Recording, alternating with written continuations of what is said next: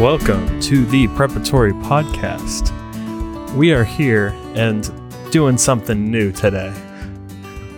Sam has changed his life, and I want him to tell you why. I bought a computer, and now we're doing the podcast online. Oh, I got married. That's what we're talking about, isn't it? That was what I was going for. That's why I had to move, or that's why I had to move away, and that's why we're doing the podcast online. Yeah. But tell us about the computer. That's some really interesting stuff right there. It's a really nice one. I've had the computer for a while now. I won't go into details and bore you with that. But I've been married 2 months as of the recording of this podcast to the day. Ooh, to the day. The 14th. Happy 2 months. Thank you. The 14th, November 14th. And this is just January 14th, 2021. So kicking it off right, you know? Yeah, this is the first time back recording for quite a while because we just kind of piled up on the episodes that we had, and Sam got married and still haven't done anything for a while, and so now here we are. We are back in the Book of Mormon. We are going through Mosiah 8 today, and Sam, tell us about Mosiah 8. Well, we are going to pick up right off where we left off. I know we talked about going back into chapter 7 a little bit in the last episode. I don't know that we're going to end up doing that. But Mosiah 8 is the same story. It's Abinadi preaching and calling out the King Noah and his terrible, no good, very bad court. Filled with bad priests and just bad, wicked priests. Except for one, as we're going to find out as we continue out the story of the gospel here in the Americas in ancient days. But I will just kick this off to Andrew, because I believe Andrew has got an interesting point for us, starting off in nice verse 1. Well, it's interesting to me, so I can't promise that it'll be interesting to you. But in verse 1, I thought, it's tail ending his talking about the commandments. He had just listed the 10 that Moses had brought down from the mountain, And to start off for chapter 8, he says, "Have you taught this people that they should observe to do all these things," meaning the commandments? And then in verse 2, "Nay, for if you had, the Lord would not have caused me to come forth and to prophesy evil concerning this people." I read that and I was like, wow, that's pretty harsh against the leaders. I mean, rightfully so, because they were bad, as you said, bad, terrible, no good, awful court. And I thought some people today in the church might use this kind of same mindset. Not same mindset. They might take this and maybe further this thought in a way that shouldn't be furthered, by saying our leadership failed us and that's why we're in the position that we are, when it's not always down to the leadership. And so I don't know. I don't really know if I have a question in here or something, but what do you guys think about where's the line for how can a leader how often can a leader affect the spiritual life of the group that they are leading? Because we see, here they did affect, but then you look at the life of Jesus, and he had 12 very devoted followers, and he's probably definitely the best example of a leader we have. And even though he was perfect, Judas, didn't end up good. And so, where's that line? Like, how often or how much control does a leader have? Kind of, what do you guys think about that? I think we saw it earlier in the reading with Jacob, and Jacob being the leader to the Nephites, having to preach to them harshly. And we saw from his words, or read from his words, that he was preaching to them so that their sins would not be on him, so that he could tell them what they needed to hear, and that way he couldn't be held accountable. Not because he didn't want to be, not because he was trying to be escape from that or whatever, but because, I think part of that, he didn't want their wickedness on him. He says that, I don't want your blood on my robes, but also because if you love someone, you're trying to tell them the truth and you're trying to help them. So that's what was going on. I think about just in football, I'll make a football analogy, and we're only 5 minutes in, so this is, maybe we're out of practice. But when you're going through, like, especially at pro sports, I read a lot of like the forums and the comments and stuff like that. And everyone, if you have a losing season, there's so many times where it's like, all right, get rid of the coach, get rid of the leadership, get rid of the general manager and the coach, because obviously these guys aren't playing very well under the guy who's leading them. But I remember there was one season in particularly where the team that I follow, one of the big problems they had was dropping the football when it was thrown to them. And I remember thinking, like, there's a lot of calls for the head coach to be fired. And I just remember thinking that, okay, if you got to the NFL, if you got to the pro level of this league, how can a coach, like, it's not like they're not telling them to catch the ball, right? And you can argue, like, well, you could do more catching drills in practice and stuff like that. But at some point, it falls on the players too. Like, what can they do? If you can't catch the ball, then you just can't be in the league. And the coach is working with a player who can't catch. Like, that's the main part of a wide receiver's job, is catch the ball. And if the wide receiver can't do that, then sorry, you're out.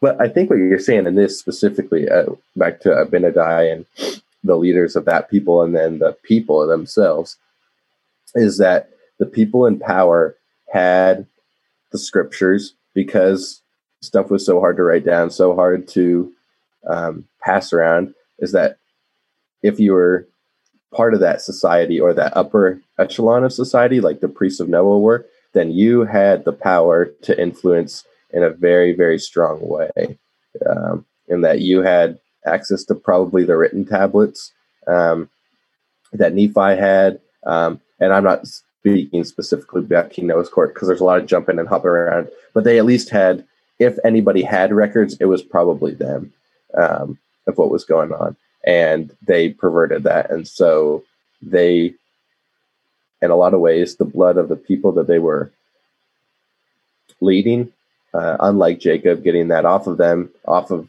themselves, their own robes, they were fine with it, because they were happy living with that blood on their robes if it meant they could gain riches and power and keep their status. So, Jason, what do you think about leadership today? Like, should the priesthood be doing more?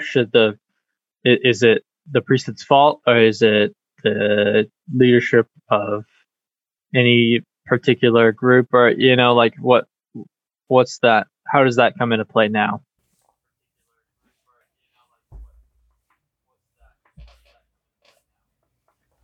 Yeah, I think today in the church we have a lack of leadership, and I think we've talked about it before, but not everyone's called to be a leader, but sometimes when you don't really have an appointed leader, everyone feels like they need to be the leader.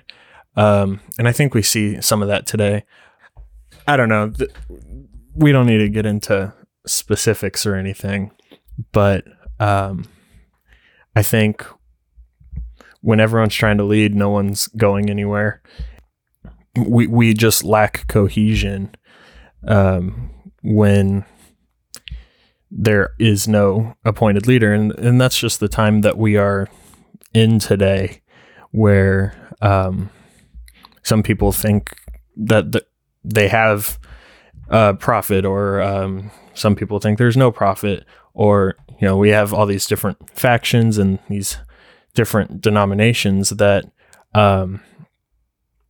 you pretty much just pick who you want, and there's not a whole lot of just submitting our own will to what God would want us to do and what God has appointed.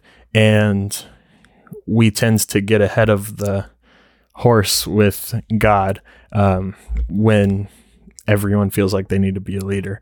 And that's not to say there aren't good leaders out there. There's definitely great guys out there, but I always feel like we could be doing more and trying to be a more cohesive unit as priesthood, and not necessarily, starting anything, but just being able to work together and kind of, I don't even know how to put it, but there's just a lot to be desired in how the priesthood is leading, and that falls on us, that falls on everyone, I think. And you kind of see that in the church, but it's also not appointed by God, but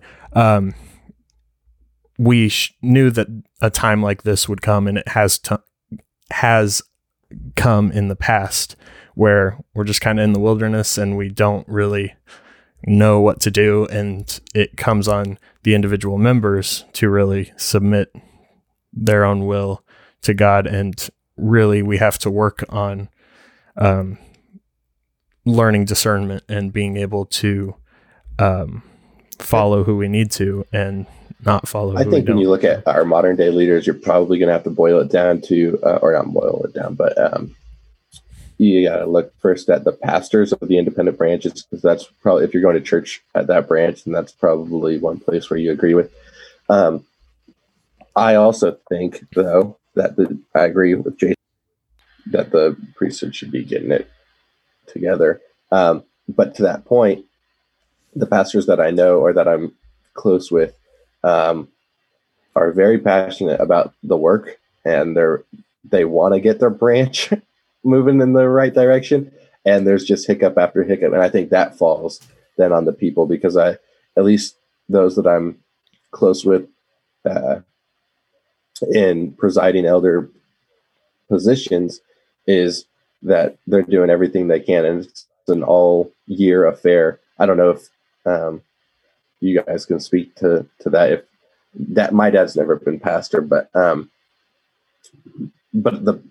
going, the pastors that I know, that it is not something that they take lightly, and it's in a lot of ways, I think the same vibe that I get from them is what I got from reading Jacob, when he was like, I'm trying to pull this people to salvation, and it's like they're sitting down like in the sand, feet dug in, and I can't do anything. Now that's going to be different for every branch, and obviously people are people, and they all have different thoughts and opinions, and some people are going to be like, well, my pastor's not doing that, and you just don't see eye to eye. And that's, I'm not saying that pastors are perfect. I'm just saying that I think there's effort in some places in leadership to get that done. But I think what I wanted to get to, my point was, there's a necessity, like when they're put in that position, they realize, oh, we can't be stagnant or we're going to die. That's very real to them in their position because of what they see. And you see it when people get out of the pastor's position, or maybe priesthood who don't speak a lot or don't participate a lot. They don't have that drive and they don't have that push because they're not called upon a lot. And like, whether it's their fault or their own, they're not going to be around that drive. Andrew can probably speak to this too, but there's never a point where I feel more like we got to get the work going than right after a missionary trip.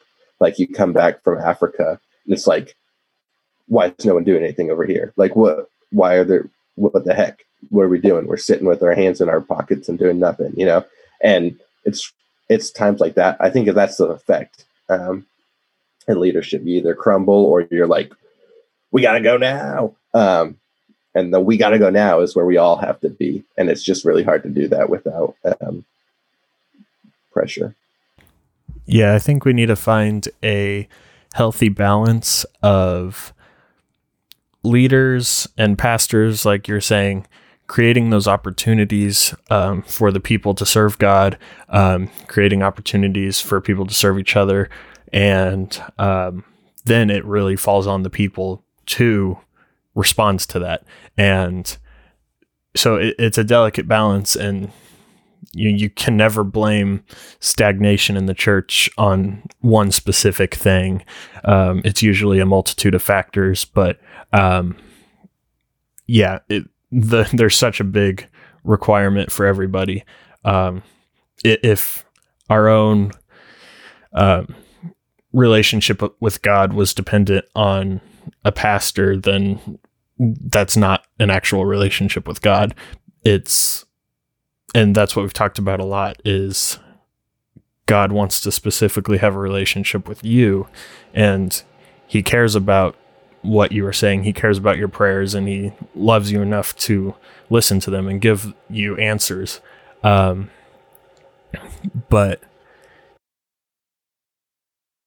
so you would hope that your pastors have that relationship with God and are being led by him to put the church that he is presiding over in a situation where they can respond and grow their own relationships. Yeah, I agree. I think the biggest problem that we suffer from today is we have not taught people how to be disciples.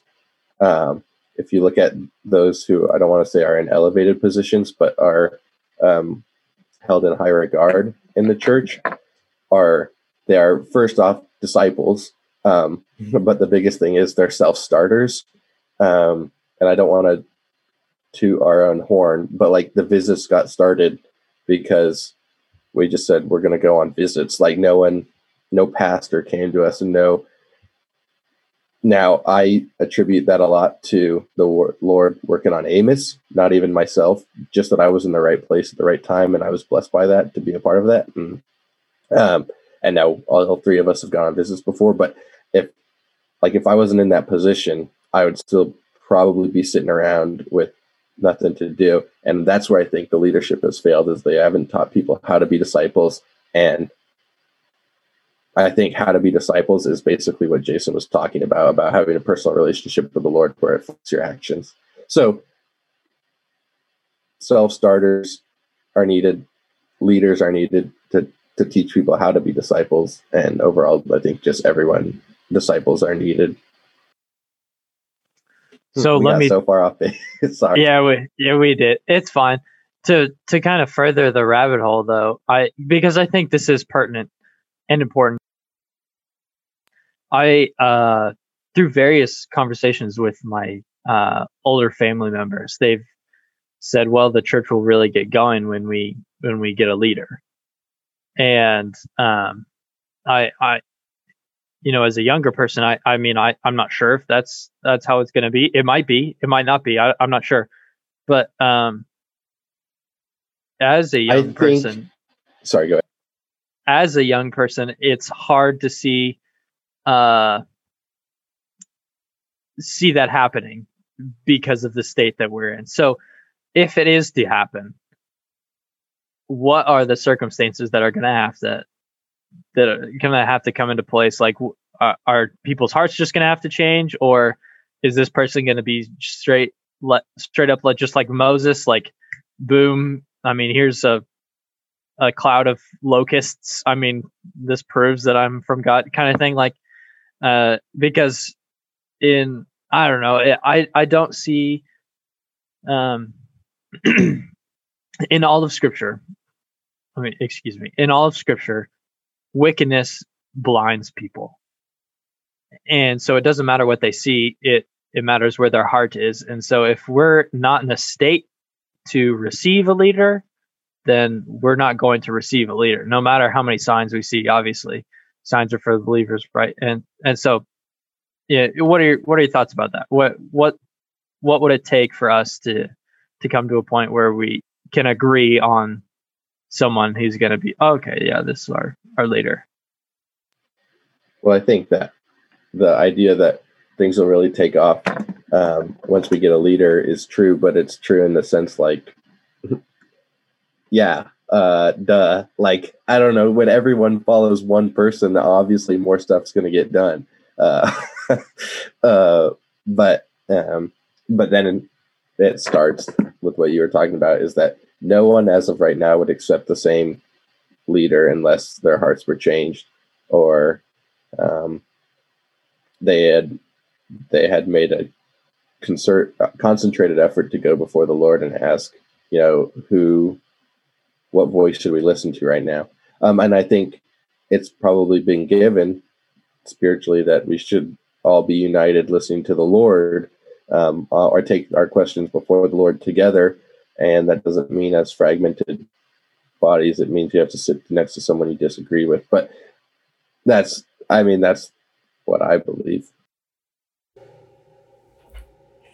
Yeah, when I talk about this with other people, something that usually comes up is, well, you don't want to kind of compromise on doctrine. And I actually really agree with that.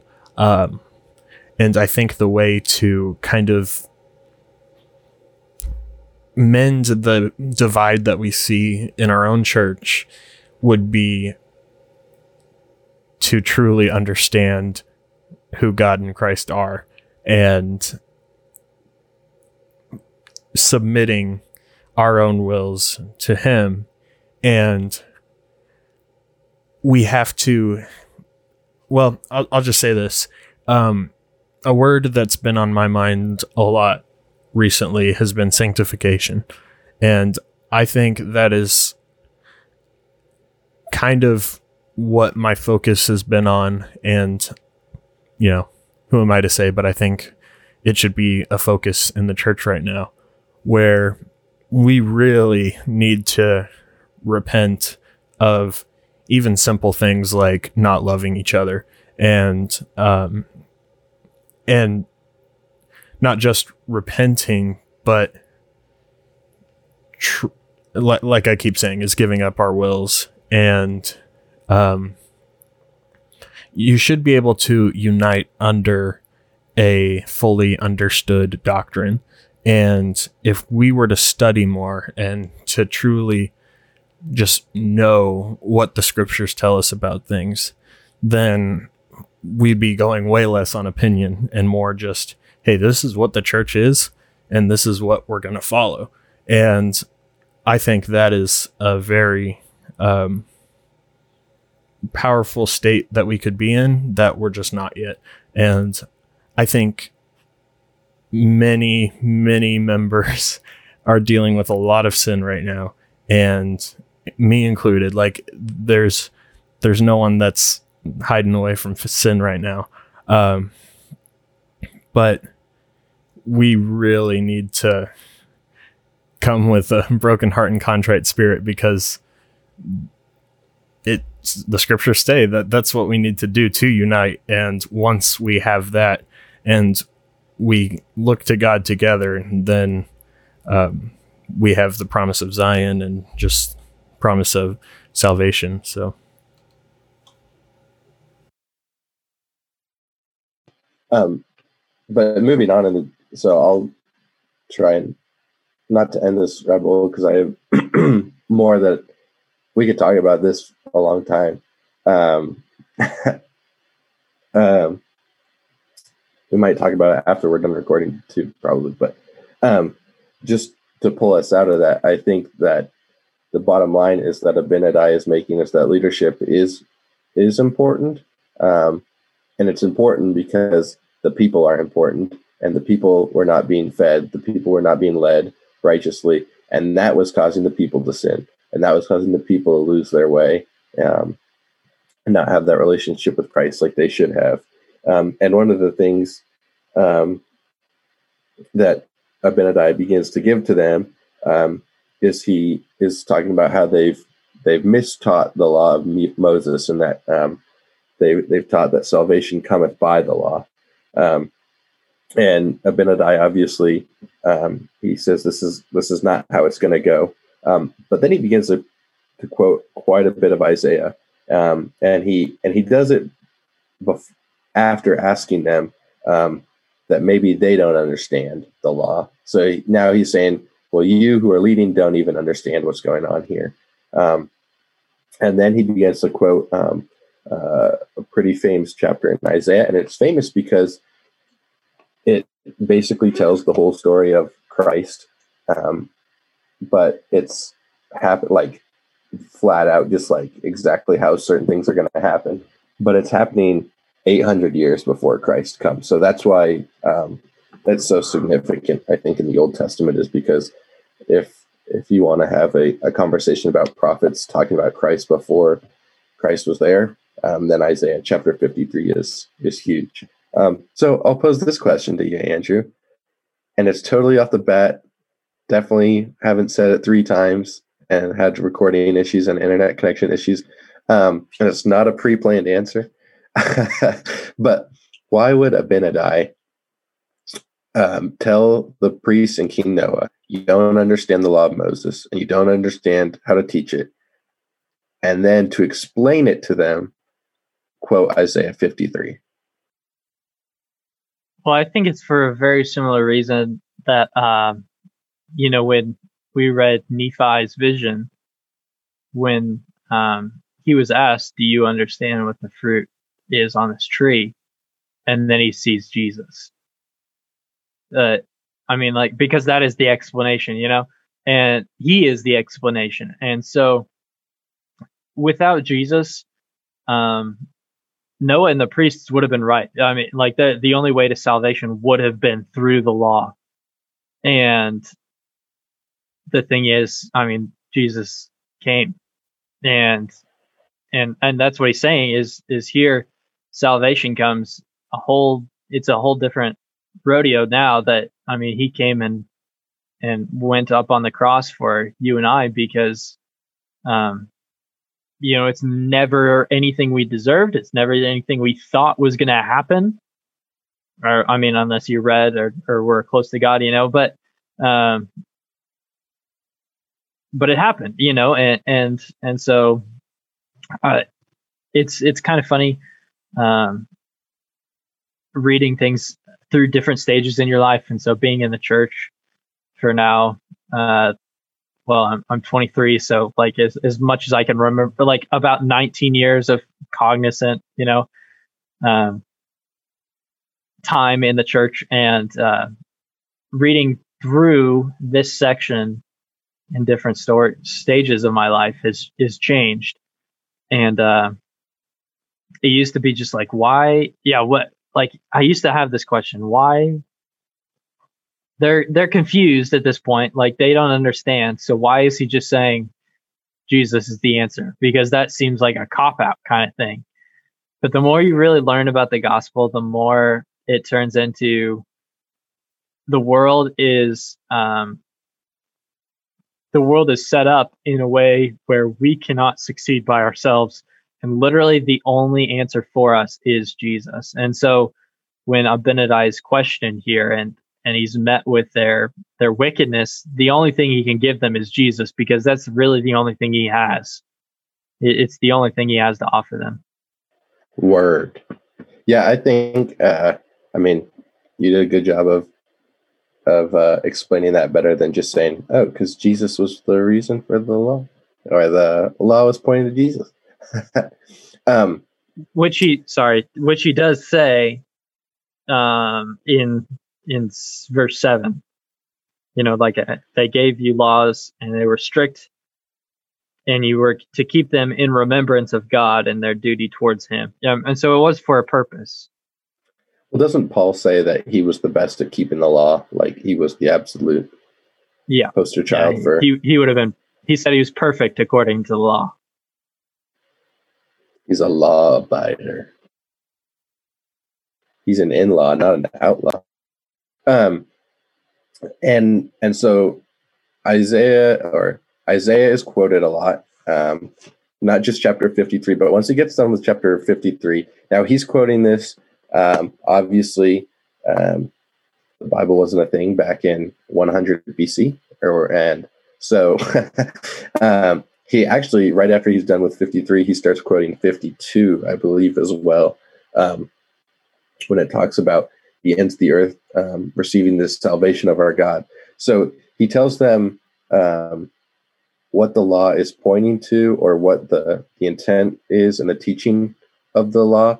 But then he also teaches them further than that, because then he begins to talk about salvation, rebellion, sin, the place it has.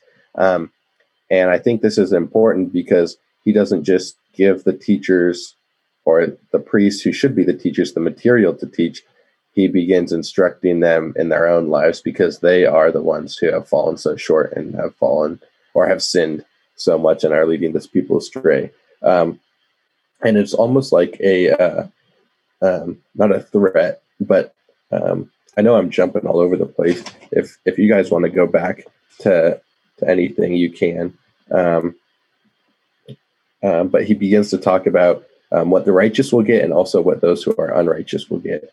And I'm in verse 64, and he's talking specifically about those who know the commandments and have rebelled. And he says, the Lord doesn't redeem those people. He can, it says, neither can the Lord redeem such, for he cannot deny himself. He cannot deny justice when it hath its claim. I don't know if you guys have any thoughts on his speech on, or his sermon on justice or anything. That specifically makes me think of, and I've cited this before because I really like this scene in the Chronicles of Narnia when Aslan comes out of the tent after speaking with the White Witch. And they've just negotiated the terms for Edmund's trade, really, for Aslan's life, you know. But they use that same word, like claim. He has a claim, she has a claim to Edmund's life until Aslan steps in and saves him, you know. And the same thing is true for us, is that justice has its claim on us, because the world is set up so that if you aren't like God, you're not going to last. I mean, like you just don't live, because God is life. God is eternal life, you know? And so it has its claim on you if you don't allow Jesus to come work in your life. That's just what it made me think of. Yeah, kind of along the same lines. Just to bring up some of the law and justice. The law of Moses is given as a guideline of how to live without sin when a savior doesn't exist, basically. But these prophets were given, prophecy that Christ was coming, and that through that, this justice, and, because I guess I should also say that the law of Moses is also setting up all the justice that is required for sinners and those who break the law. And so since God made a law, it has to be fulfilled, and he can't just go back on what he's commanded. And so that's where you have just this wonderful act of selflessness and just the greatest act in all of history of sending Christ to fulfill all the terms of justice that have been laid out. And he died for everyone. And so those laws and demands could be fulfilled. And that's what is so powerful to me about when we talk about justice, is Christ doesn't just make it go away. He doesn't make the law go away. It's a fulfillment. And if you learn anything from the law of Moses, it's that the wages of sin is death. And it just lays out why we deserve to die.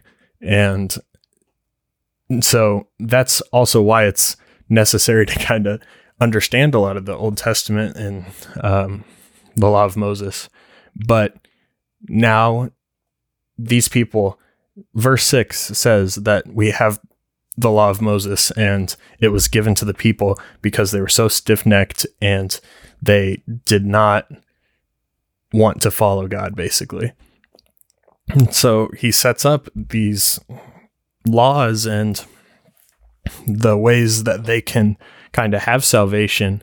But to me, it kind of seems like the leaders of this time were teaching the law of Moses, but they had the promises of Isaiah and the promise of Christ, and they just didn't care about it, basically.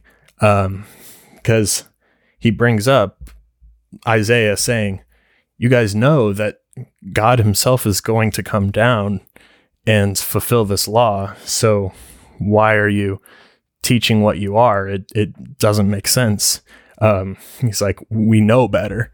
And so, yeah, that's where just all this talk of Christ coming comes from. And it's just great when you understand the role of the law and how Christ has fulfilled that. Well, we know also that when Moses went up for the children of Israel to Mount Sinai and he got the law, that he received the law. And when he came back down, the children of Israel weren't ready for it. And so he broke that which they couldn't keep, which prompted him to go up a second time and to get a lesser law, if you could. And it's almost like, that's in the Old Testament. So the people of Nephi had record of that. They knew that when Moses went up and came back down, that the Israelites could not keep the first law brought down. So they knew there was a second. It would be like if you your whole class bombed a test in school, and the teacher said, all right, we're going to have to go back and review. But then, that the extra, like after you review and you get it down, that there's something more to go back to that original test that you took. And there's danger in that when you have a wicked king and wicked leaders, wicked priests, who have almost told the people that it's okay to settle, because you can't work with the people who are settling, because they're happy, they're comfortable where they are. Not to mention those people were really bad because they were lazy and they were committing a lot of sin. Moving us forward, kind of, and we can talk about this more if you guys have any more. But that really feeds well into what he says in verses 78 and 79. He's talking about Christ and the importance of him coming, and into 80, and then I guess just give or take like 7 verses. So like from 74 to like 84. So, but that feeds really well into what he's saying there. If Christ had not come into the world and speaking of things to come as though they had already come, there could have been no redemption. If Christ had not risen from the dead or have broken the bands of death, that the grave should have no victory and death should have no sting, there could have been no resurrection. And there is a resurrection. Therefore, the grave hath no victory, and the sting of death is swallowed up in Christ. And so just as Jason said, it's not that justice just disappears. It's that it was swallowed up by something greater. Is that Jesus came and he fulfilled it, and he was greater than that law that was given. And so it doesn't apply to those whom have Jesus in their hearts, I guess. And we don't have to end here or anything, but in verse 90, that kind of sums it up really well. If you teach the law of Moses, he ending this all up after talking about it and kind of like slamming it, kind of not really, but kind of just like, you guys are focusing on the wrong thing. He sums it up really well. If you're going to teach it, also teach that it is a shadow of those things which are to come. Teach them that redemption cometh through Christ the Lord. That's kind of, we talked about leadership today. To an extent, that's still the problem we have, is that we're not focusing enough on Christ. And once we do that, like you both said earlier, that's really when we can be united and be in a state where we can accept a leader, is when we're all looking to Christ. I got to go here really quick, but if you guys feel comfortable, we can end on this. I really like that point, is if you're going to teach someone something, then you're going to have to teach them why, and that the understanding behind it. You can't just say this is what it is and then leave. And I relate that. I think the easiest way to relate that to us today is that if you're going to share the gospel with someone, you're going to have to do it in a way that is good news. I mean, that's what it is, the good news. And I had a note back here when Abinadi is preaching to the priests. We know in how the story goes is that one priest listened to Abinadi named Alma. And further through that story, we know that Alma escaped, formed his own group. He started preaching to the people. They were righteous people, yada, yada. He has a son, and there's a bunch of stuff that goes into that. But in Alma chapter 5, the book of Alma, chapter 5, verses 18 through 22, I have that marked because he is preaching the exact same stuff that Abinadi was preaching in verse 14 of this chapter 8. And so when we preach the gospel, or we teach people the gospel, we're going to have to teach them what it's about and why we're telling them. And it can't be, hey, you're sinning, stop. Because it doesn't tell them why, and it doesn't tell them what you're meaning. And I think that's the biggest pitfall, that if you're going to preach the gospel, that you're going to have to do it in a way that teaches of the love of the kingdom of God, of the promises we have to come, which are Zion and the good news of Jesus Christ. That goes for preaching the gospel, but just to clarify, calling people to repentance, like you said, but just I wanted to say that explicitly, like that you need, when calling people to repentance, it's not that you're bad, stop. I mean, that doesn't change anybody. Yeah, that's probably what I should have focused on, because that's what I was meaning. So I'm glad you reiterated that. But yeah, that's the biggest part when you call people to repentance. It can't be, I don't like that, because that's what we focus on a lot. And it comes off like that. So yeah. And not to put a damper on any of it, though, but sometimes you call people to repentance and you speak the truth. And spoiler alert, for like a few verses later, they're like, they hear all this and they're like, all right, time to put you to death. And that it didn't work out too well. But as we'll learn, and basically as Sam said, there was one guy there that heard what he said and really took it to heart and started a big movement. So there's our cliffhanger. Tune in next time on WB's XY. I'd like to thank you all for tuning in and listening. Apologies for some of the audio issues and everything. Hope you stuck with us through our remote session here. Hopefully we'll be able to get together in person and record a bunch. But again, leave any comments or questions, email, Facebook, whatever. We love to hear from you. And with that being said, God bless.